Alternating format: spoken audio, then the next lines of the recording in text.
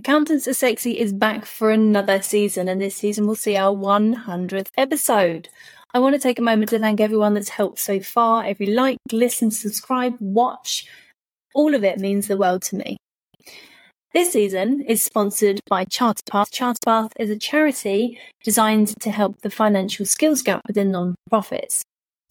I've recently joined their advisory board to help them on their mission to increase volunteering within the financial sector from only 10% to a very healthy 50%. If you want any more information on how you can be a part of this mission, then drop me a message or leave a comment or visit their website, charterpath.org. Now, are we ready to meet the guests?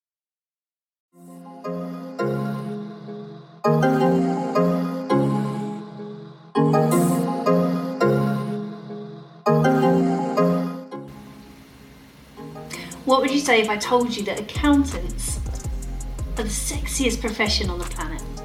Would you believe me or would you laugh at me? So many people would laugh, and I'm here with this podcast to prove them wrong. Accountants these days, they are tech savvy, they are app smart. They understand how to improve how you operate via automation, via interpretation of data like never before. We have an amazing amount of information at our fingertips that can help us decide as business owners what to do on an hour by hour basis, let alone week by week, month by month, or worse, retrospectively. Accountants these days have so much more to offer, and I'm here to prove that to you. So I'm Kelly Dawn, your host, and this is my podcast, Accountants Are Sexy. Change my mind.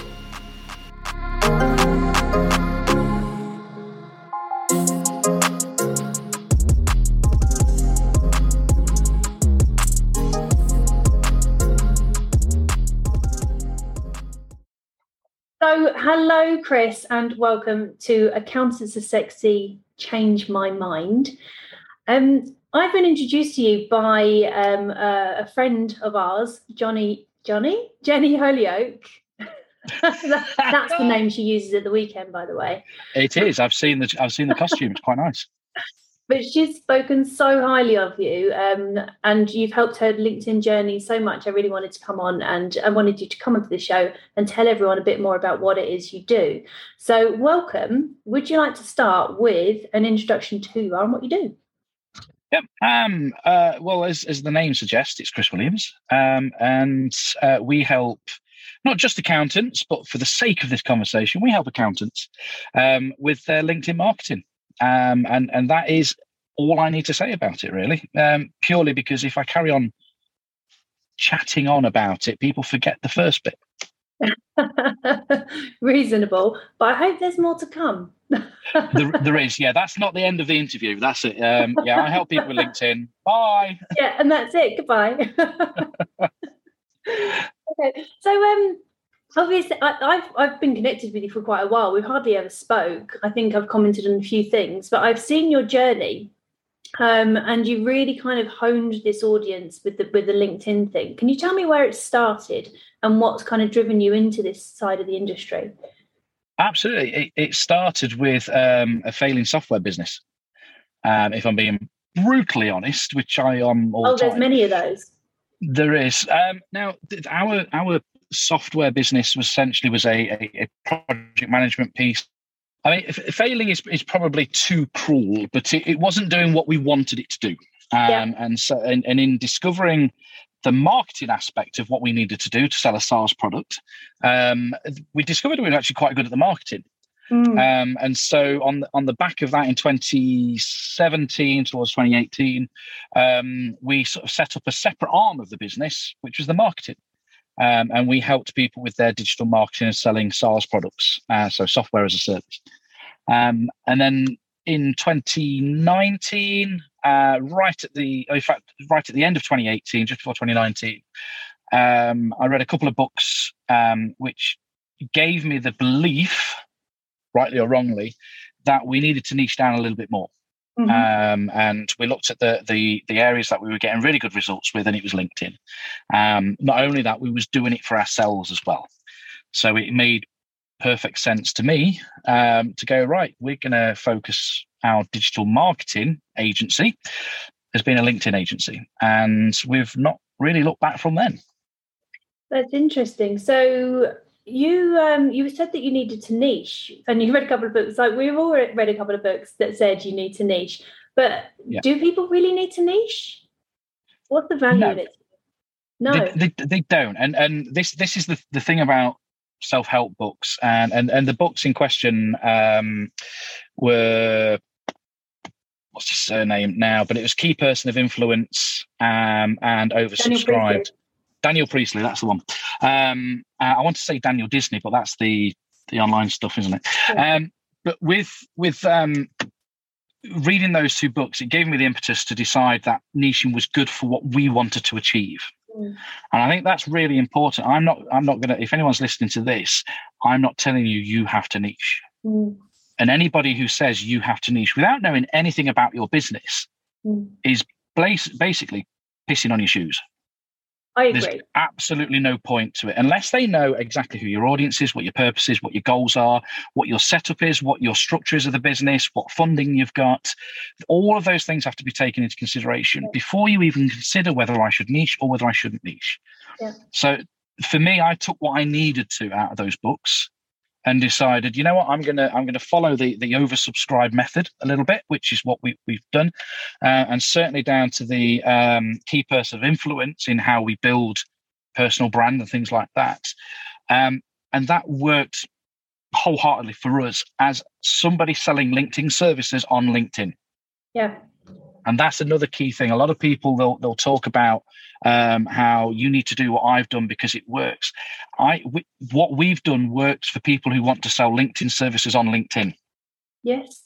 That's why we've got a long list of people that have used our services who have now gone on to become popular, let's say, with their offering. And we've trained lots of LinkedIn coaches and lots of LinkedIn mentors and trainers and that as well, because what we do is easy to do on the platform we're doing it on. But to get an accountant to do it or to get somebody else to do it, that's a different kettle of fish. Yeah, I find this. It definitely, there are people who are more naturally inclined to be on social media. And there are people who, and it's not necessarily, I mean, I take accountants because that's who I primarily work with. But there are accountants who are social accountants, and there are accountants that are not. There are IT people that are social, and there are IT people that are not. So there's natural inclination to be on social media. I always wonder, like, there are, like that you were saying with Daniel Priestley and other people who say to niche, there's always this a piece of advice that you should be on social and you should be doing this and you should. And that really riles me because no one should have to do anything. There is a way of marketing that fits everybody, and it's not the same way. Yeah, would you agree? Yeah, 100%. And I think that's sometimes the hard sell for marketers, because as somebody who doesn't understand marketing per se will have a set budget, and they say, right, I've got £500 for marketing. Now, that's like saying I've got £500 to go and get a meal for the family for the next 12 weeks. You might have the money to do it, but what meal are you going to put together? What food are you going to get together? Where are you going to get it? Yeah, how are you going to differs from every single person. What have you got in the kitchen? Exactly, yeah. Okay, have you got a cooker? So there's all of that, I've got a budget, can you do it? That, for me, is always the red herring, so to speak, or not the red herring, the red flag. So somebody comes to me with a price and says, this is what I've got, can you do this? More often than not, I say no. That's interesting, because I'm always pushing to work with budget first. So I need to understand their goals primarily. First and foremost, what do you want to achieve? How much can you spend on this? Not that we want to spend everything if it's a big budget, but what can you spend on it? Then, for me, it's breaking it down. What's the most appropriate way to spend that money? Do we need to be producing a load of content? Does it need to be video? Where's the alignment there? So the red flag for me, and this does come from specialists, is when they say my solution is going to answer all your problems, and they haven't considered if there are other solutions in place first. Yeah. Very, very much so. And anyone who believes that their solution is the only solution, they need to get in the bin, if I'm being brutally honest. Yeah. But how you look at that budget first, the way we've sort of come to work with leads that come in is to give them an understanding that if they've got a set price for what marketing is, and that's all they can spend, then spending that on a specialist probably isn't the right solution. What they're looking for more often than not when people come to with a budget for £500 to do marketing for ABC is they don't really know what the targets are. They don't really know what can be achieved with that sort of spend. So leading with this is all the money I've got is often not necessarily the best way of starting the conversation. No. What we tend to do is if somebody does say that, we'll say, right, let's just ignore that for a second because you're telling me that's your maximum budget. If I was to give you a solution, that would mean that the money that you would spend would not only give you a return on investment, but it would double it by 2, 3, 4 times. Would that be something you'd be interested in? And more often than not, people go, well, yeah, of course I would. If it's going to get me more money and you can guarantee. Now, the problem is marketers can't guarantee anything. So the next thing is to sort of desensitize the fact that they're spending for X, Y, Z when it comes to marketing, because marketing is an open-ended thing. It's a subjective terminology for a series of works to get an achievement. Yeah. So it's this idea of I've got a budget. For me, I think it needs to be more than that. It's I've got a goal. I've not got a lot to spend. This is what I've got to spend. Can you help me achieve it or not? Or which bit of it can you help me achieve with this? Exactly. Yeah. Yeah, no, absolutely. I think for years I've been banging on strategy first. And that's basically what it sounds like it is what you're saying. So for me, I love specialists in their field. And I think they're hard done by sometimes because people join them, expect the world, think it's going to solve all their problems, and they haven't looked at everything that's around it. For example, have you got a lead magnet, or have you got a way of tracking your leads? Is the sales process in place? There is a whole heap of things that go around this first. So when they come to specialists in any field, SEO, ads, LinkedIn, it doesn't matter what, they put all their eggs in that basket and think it's going to solve it. And that's such a shame. Such a shame. I think if you got the strategy right and understood where your gaps are, that's a much better way of doing it. Yeah, it is as well. And I'm yet to find 2 people or 2 companies that, when pressed, understand what a lead really is. Yeah. Because for a lot of people, depending on what their position is within the business, depending on how they deal with leads in general, they'll all have a different idea. And we've got the difference between a warm lead and a cold lead. That's quite self-explanatory. But if you're going into, and this is from work that I've done as a consultant in the past, gone into a business and a lead was a phone number. Mm-hmm. That was what a lead was. So for that business, where I've gone into other businesses, and a lead is somebody that has not only given a phone number, has confirmed an order, and they just need it processing. Oh, wow. So there's a whole range and array of what a lead means to a company. So all of the specialists and even the non-specialist marketeers that are guaranteeing we can get you leads, I think that's bullshit. Yeah. I think you can't say to any business whatsoever, even for me to go to another LinkedIn marketer and say, I can guarantee to get you work. Yeah.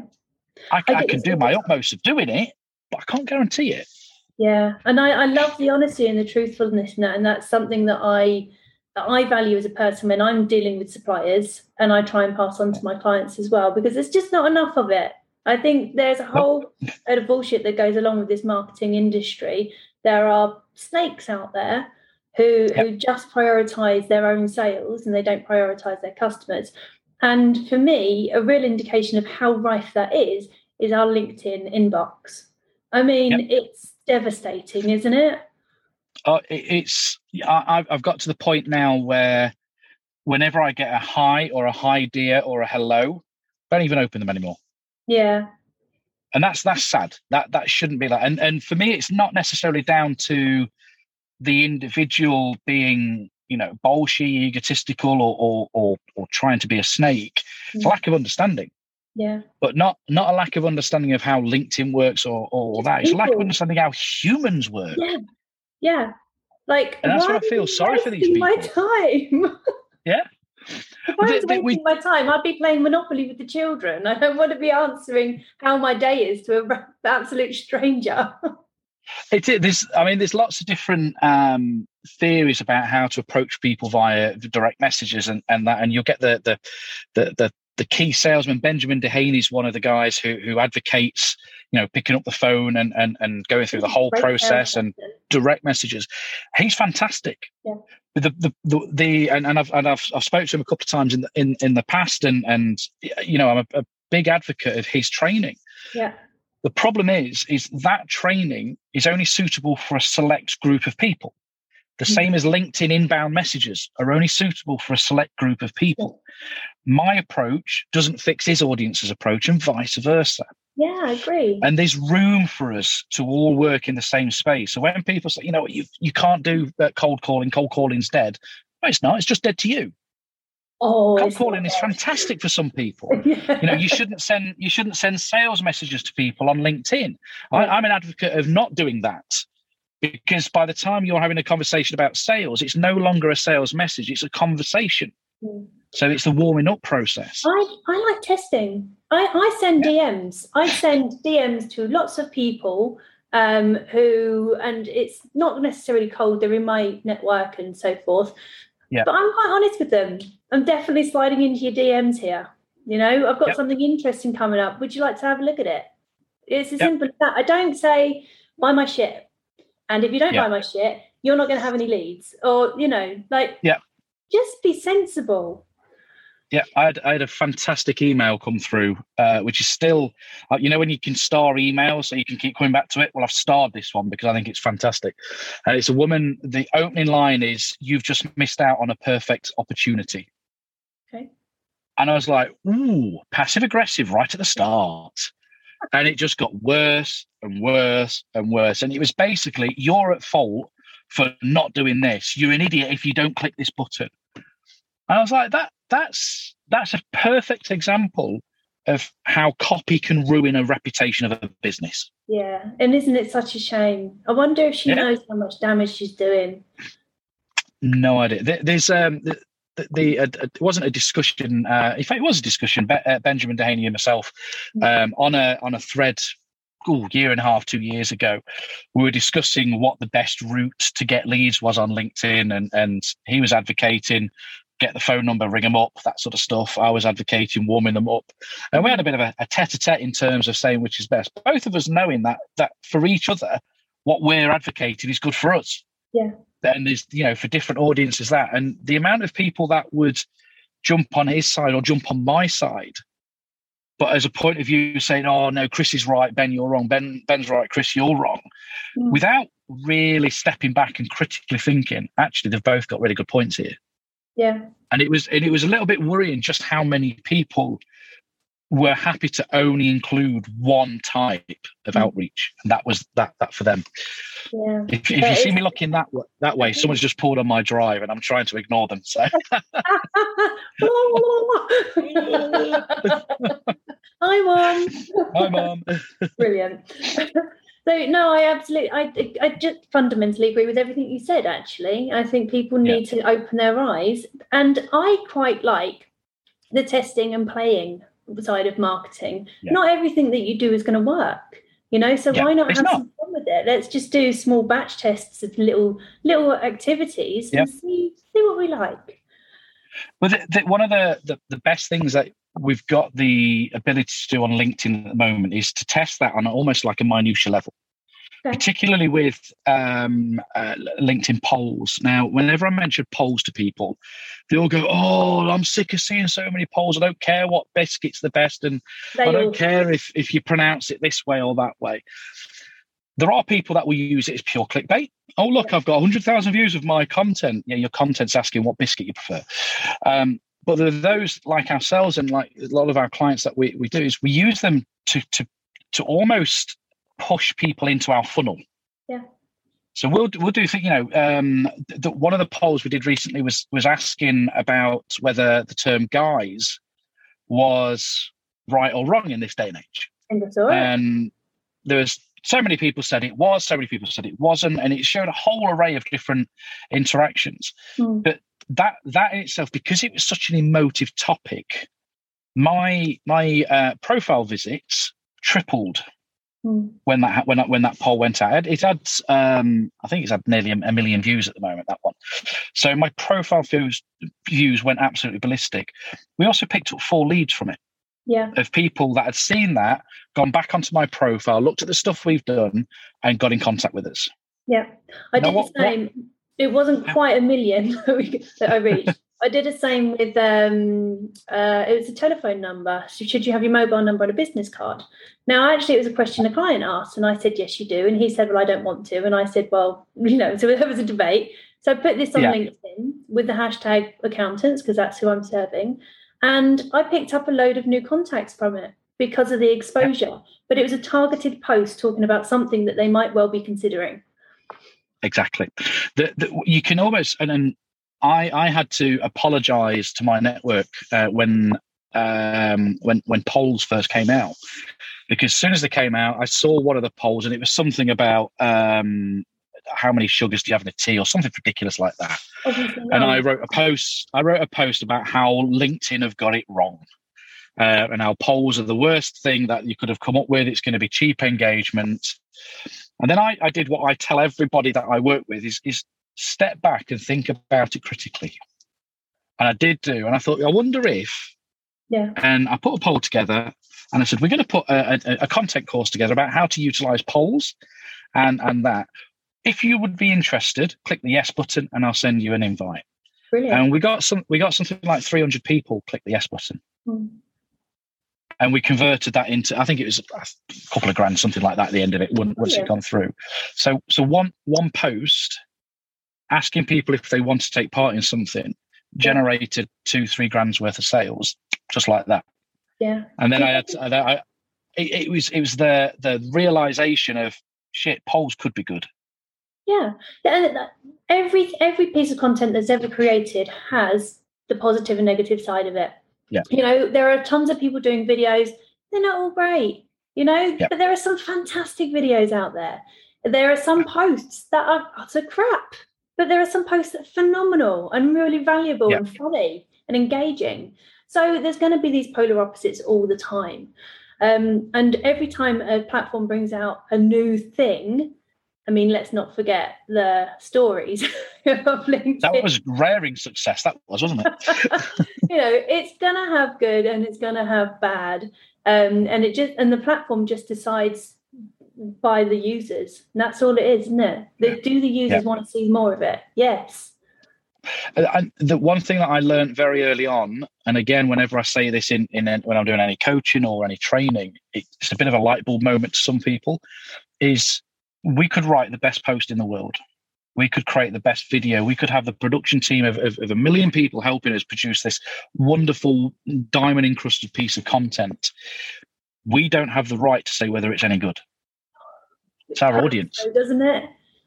Mm-hmm. Oh, hell, it hurts. I've spent all night editing a 15-second video to get the timing right on a little bit of comedy or something like that. And I've put so much love and enthusiasm into creating this little piece of content. And I go, you know what, tomorrow morning that's going to go out, it's going to fly. And I look back in an hour, it's got less than 1,000 views. I'm like, that was pointless. And it absolutely grinds you. And then you write an off-the-cuff post about Pierce Brosnan and the media fat-shaming his wife, and it's just hit 100,000 views in a couple of days. Yeah, and you think that was reactive marketing into something that people were talking about, and it's just blown up. Yeah, it is funny what people react to and what they don't on LinkedIn, and I find that it's funny that people react to the same thing from different people in different ways. Oh yes, which is quite interesting. But I'm a bit of a people watcher, so I find all of these interactions quite interesting.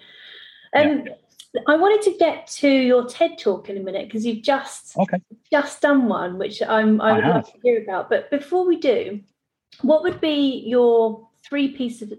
Look at that. Did you see I did that? 3 pieces? Yeah. That's going to be on the poster for this. 3 pieces of advice. For accountants, what do they need to do if they want to make LinkedIn and their personal profile better? I'm glad you said better, not explode or anything like that, because again, the advice I'm going to give might work for some, it might not work for others, and it very much depends on the person. I get a lot of the time I get people saying, "Oh, I'm not extrovert enough to be myself on there," or I'm too much of an introvert. I don't think it's got anything to do with being extrovert or introvert. It's about being yourself. If you're able to go into a room and talk to somebody and they can remember you after that, that's enough. That's all it is. And online is no different to offline when it comes to networking. It's just you don't have to smell the breath when you're talking to them. So it's got its advantages quite clearly. Or the coffee, or looking at the bean stain down the tie or anything like that. So it gives us the ability to almost put a bit of a filter on ourselves. And I'm giving you the nice link into my TED Talk by using filters. But it gives us the ability to have that filter and then work from it. Where accountants, I think, have got a bit of a hard press in the world is they're seen as being boring. Yeah. Because let's face it, numbers aren't the sexiest thing as well. No matter what Sesame Street tried to do and Count Dracula tried to do with making numbers sexy, it simply didn't make them sexy. So you're against an uphill battle straight away with people's perception. So rather than leading with, "Hi, I'm Dave and I'm an accountant," don't tell people you're an accountant. Your profile tells people that. Put your profile as what you do, but bring your personality to your profile. Yeah. So what is it that you do? There's going to be something that is relatable to another human being, regardless of how boring, beige, whatever you are. You might think you've got the most boring life in the world, but the fact that you go, I don't know, rock climbing is something that a whole group of other people will go, that's really cool, so do we. Yeah. Now we've got something in common, we can talk. Yeah. Or aren't you brave? Or a whole heap of other things that emotions bring up. Yeah. So the first thing I would say is don't be like every other accountant. Be you is the biggest piece of advice I can do. Write as if you was talking to somebody face to face. Not an audience, not a newsletter or anything like that. Write as if we was having a conversation. Make the writing conversational rather than matter of fact or a piece of text. And thirdly is bloody engage. Yeah. Engage more than you do anything else on LinkedIn. Yeah. Comment on other people's content, engage with their stuff, like their stuff, share their stuff, recommend people to each other. Yeah. One of the best things. The community. Exactly. Don't just be the person that goes, "Oh, well, I wrote a post and no one's seen it." That's because you've not done any engagement with anyone. Yeah. LinkedIn's it's not build it and they will come anymore. Exactly. You have to go out and you have to, and this is why social networking and social media marketing is such a weird thing for other people, because they don't realize that it's way more, especially on LinkedIn as a platform and Instagram, it's way more about the engagement side than it is about what you're posting. The posting kind of helps you tell your narrative and your story, but actually it's the engagement on the with your community that really reaps the benefit. Absolutely. The best way of looking at it, it's a bit like a piggy bank. Yeah. If you want to go and spend some money on a rainy day, you smash open the piggy bank and there's no money in there. That's because you've not put money in there. Put it in there regularly and you'll get something out of it. It's the same with telling my daughter this. Yep. Mummy, it's not working. My 14-year-old exactly said, I'm just going to get it. I'm just going to order this. I'm going to order this. Yeah, Christmas is coming up. Oh, I've got time to save. It's 6 weeks away. Oh, Dad, can you lend me some money? Yeah, they don't know, do they? They don't know. No. So tell me, I'm impressed. TED Talk, I actually watched it like a couple of days ago. So well done. You held yourself very well. How did it come about? How did you feel? And where did the topic come from? So that's another 3 questions, by the way. That's another 3 questions to answer there. Perfect. So the opportunity arose. First and foremost, I decided that in 2021 I wanted to do a TED Talk. And in 2020, I saw the opportunity. I saw several different ones that were happening or were listed to happen in 2021. So I explored each and every one of them. Now, whenever I put my name to do something, I do a lot of research because, one, I want to make sure it's not some sort of 2-bit put together thing. I want to make sure there was, it was going to be right for me and the subject. Now, every TEDx license that's granted, there's normally a topic considered as part of that license. Yeah. So, for example, the one that I did in Southampton, they applied with the idea of human to human being the topic. Now that fit quite nicely with my narrative about what I talk about networking and how to be yourself on LinkedIn. It's the human to human contact. B2B and B2C is in its essence H to H, human to human. That's pretty much the opening line of the speech.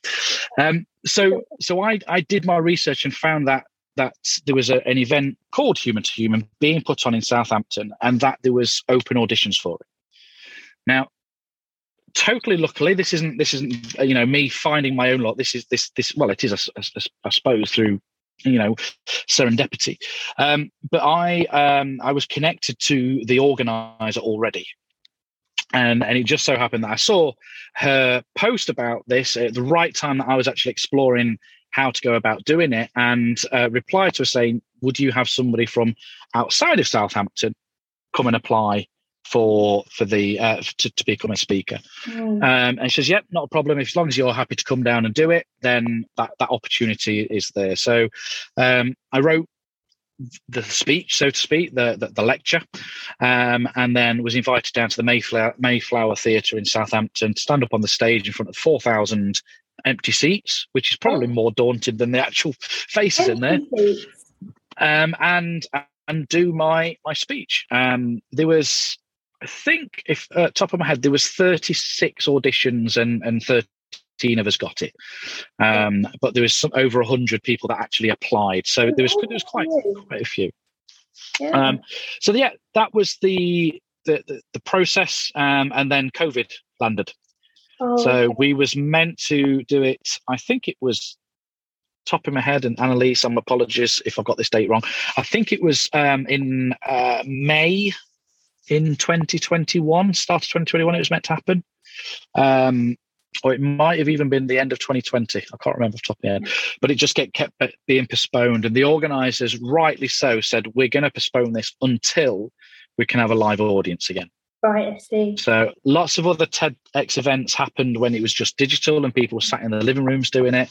The Annalise and Lee Peck, who organised it and hold the license for it, they said, no, it needs to be in front of a live audience when we do this. So we waited until... 3 weeks ago, I think it was 12th of October, was it? Something like that. It was up pretty quickly, wasn't it? It took 3 days until it was on. Yes, it was up on the TEDx website within three or 4 days, and then about a week later, we got notification that some of us had been featured on the TED website as well, and thankfully that was me as well. Well, it's absolutely brilliant. Well done, you. Well done. Thank you. Have you got another? Well, it is a good thing, isn't it? I don't know if I could do it. I don't know if I could go and talk for 20 minutes on something without crumbling. I really don't.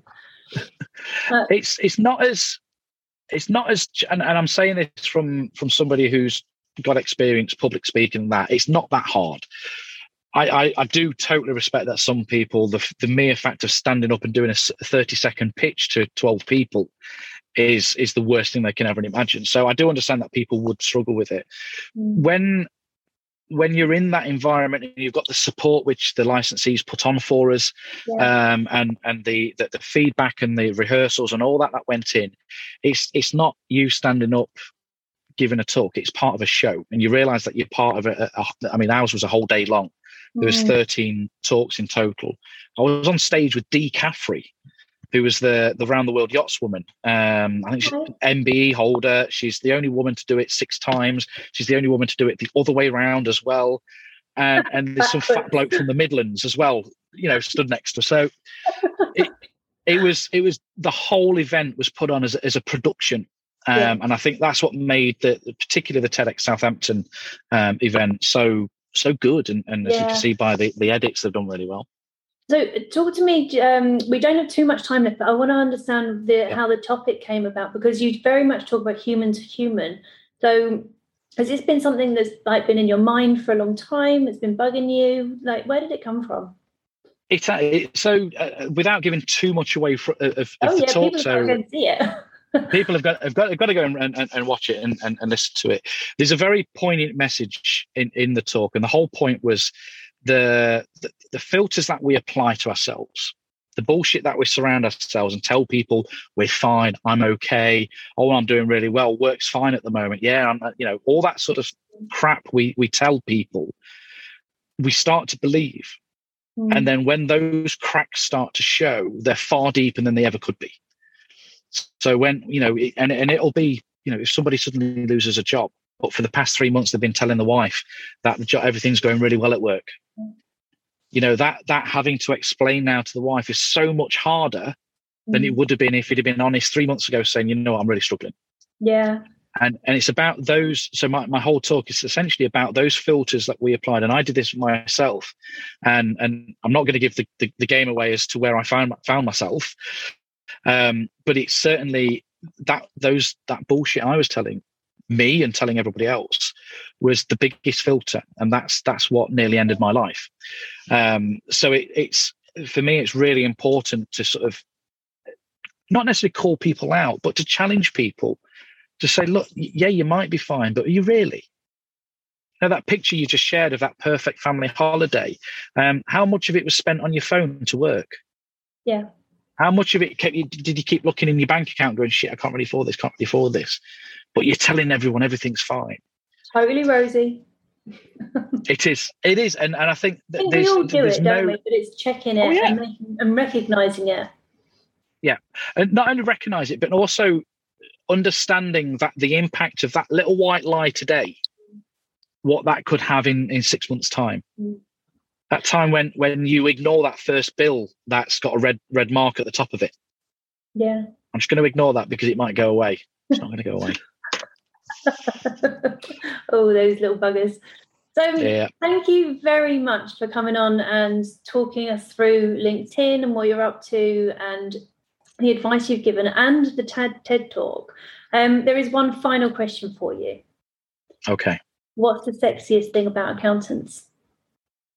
When they give you the news that HMRC has just given you a rebate, that is damn sexy. Sexy. Well, that does it for me. Not that it happens anymore.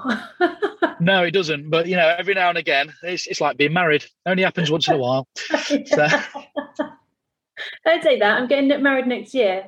You'll put me off. Oh no, it's fine. Totally fine. It's fine. Yeah. Well, thank you ever so much for being on. And if people want to find out where you are, how to get it, to see your TED Talk, where do they go? The TED Talk, if you go onto the main TED website and search Chris Williams, I'm on that first page. You just need to scroll down a little bit. If you go onto YouTube and type in Chris Williams TEDx, you'll find me on there.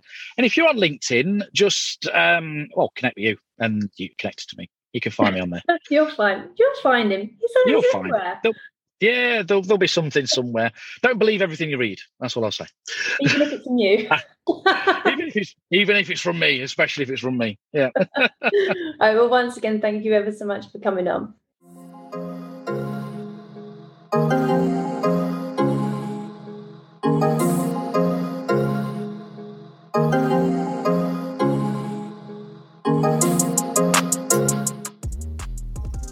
Well, thank you very much for listening to Accountants Are Sexy Change My Mind.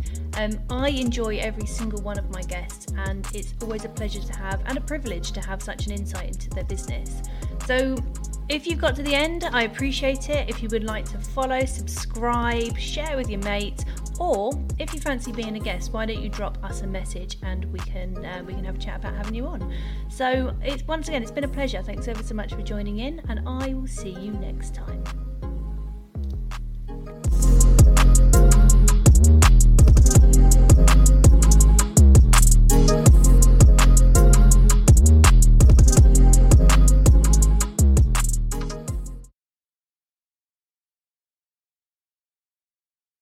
Well, I hope you enjoyed that episode. We've got a ton more guests already lined up and I can't wait to share that with you.